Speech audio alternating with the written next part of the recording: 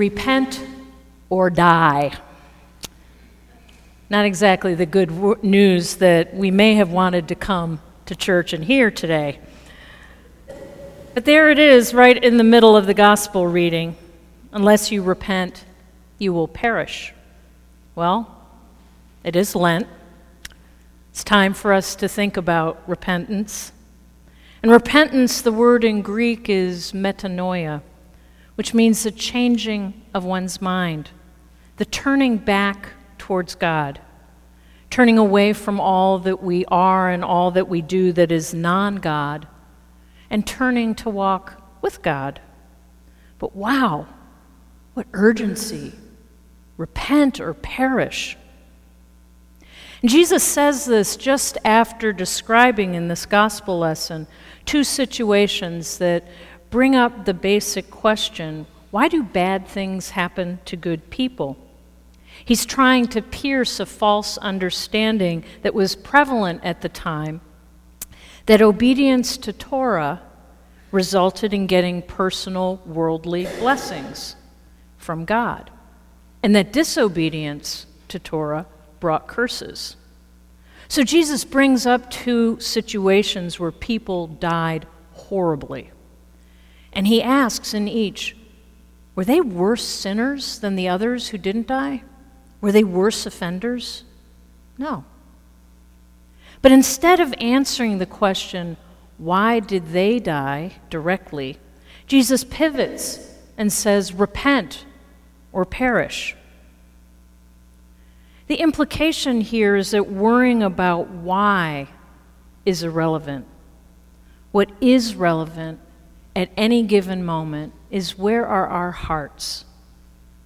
Where are our hearts in relationship with God? Are we turned towards God or are we turned away from God? Are our actions and our lives oriented to some other thing beside God? What is relevant is getting right with God. And this is something we should not dawdle over. We could, with Jesus' examples, I think the implication is we could go poof at any given moment, just like the Galileans and the others he described. What God wants and what Jesus wants is for us to be living into the wholeness of who God so lovingly created us to be. God wants our hearts and lives to be oriented to Him at all times, in all places. And Jesus wants our lives to bear fruit. So, yeah, repent. Repent now. And the beautiful thing in the second half of the gospel reading is this message that it's not too late. It's never too late, no matter what we've done. Jesus follows up the dramatic repent or you all will perish declaration with a story of a vineyard owner who's deciding what to do about a fig tree in his vineyard that's not bearing fruit. It's been there 3 years, and 3 years is the typical amount of time that one would expect a fig tree, according to people who raise figs, which I don't. The 3 years is apparently plenty of time for a fig to produce fruit. And this fig tree, perhaps like us, is not doing what it was created to do. It was not absorbing God's sunlight and rain, not developing as it should, and the owner wants to chop it down. It is wasting precious soil. But the gardener says, wait, let's give it another chance. Let's dig around it. And that would create more space for water to gather. And let's put manure on it, says the gardener. Let's give it another year. Now, for agricultural folk, this would seem like an extravagant waste. Give this unfruitful tree more time, waste the manure, give up on getting the harvest that is due to us now. I dare say we are like fig trees. We stray from God. We don't absorb the nutrients, the rain, the sunshine that is always there for us. So this passage is an urgent call for us to go back, to turn back to God, to absorb those nutrients. And here in this fig tree story, it's clear, it's not too late. God, in God's compassion, gives us second chances. And we in the Christian tradition have second, third, fourth chances. We have Lent every single year. God doesn't let us go. And I am particularly struck in this story by the image and the role of the manure. The manure being a central part of God's giving us a second chance. I mean, manure is essentially excrement. I can't believe I'm up here talking about excrement.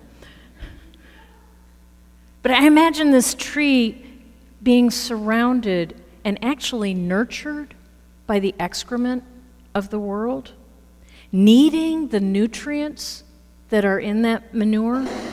Because manure, it turns out, is a remarkable thing.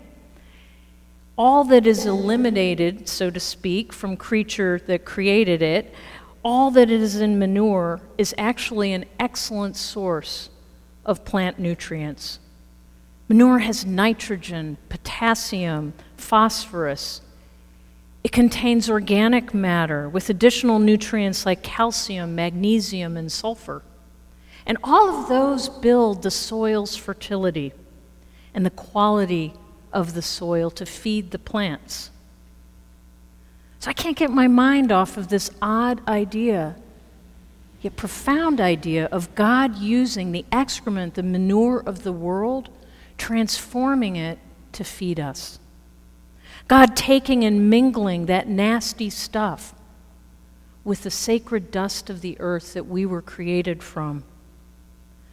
Mingling that, mixing that, transforming it, and feeding us. And our job? Absorb the nutrients. Absorb the sunlight and rain and all the soil, the sacred soil that God has made. Absorb it all. Feed on it all. So we can grow. This is an odd image, but I think a powerful one that applies not only to us as people, but also as individuals, but also us as a whole, as a community, a city, a nation, even the world. We are all part of God's vineyard, each one of us, needing to repent from the ways that we have repelled the nutrients, repelled the sunlight, repelled the water. But we are also a community in this vineyard, a community that needs the transformation to bear fruit. When we look at the aftermath of the horrific massacre of our Muslim siblings in New Zealand, and the decision this week to fast-track a ban on assault weapons, I see a vineyard, a New Zealand vineyard, a nation that has powerfully moved into repentance. They've moved from their grief, from their lament and their pain into action.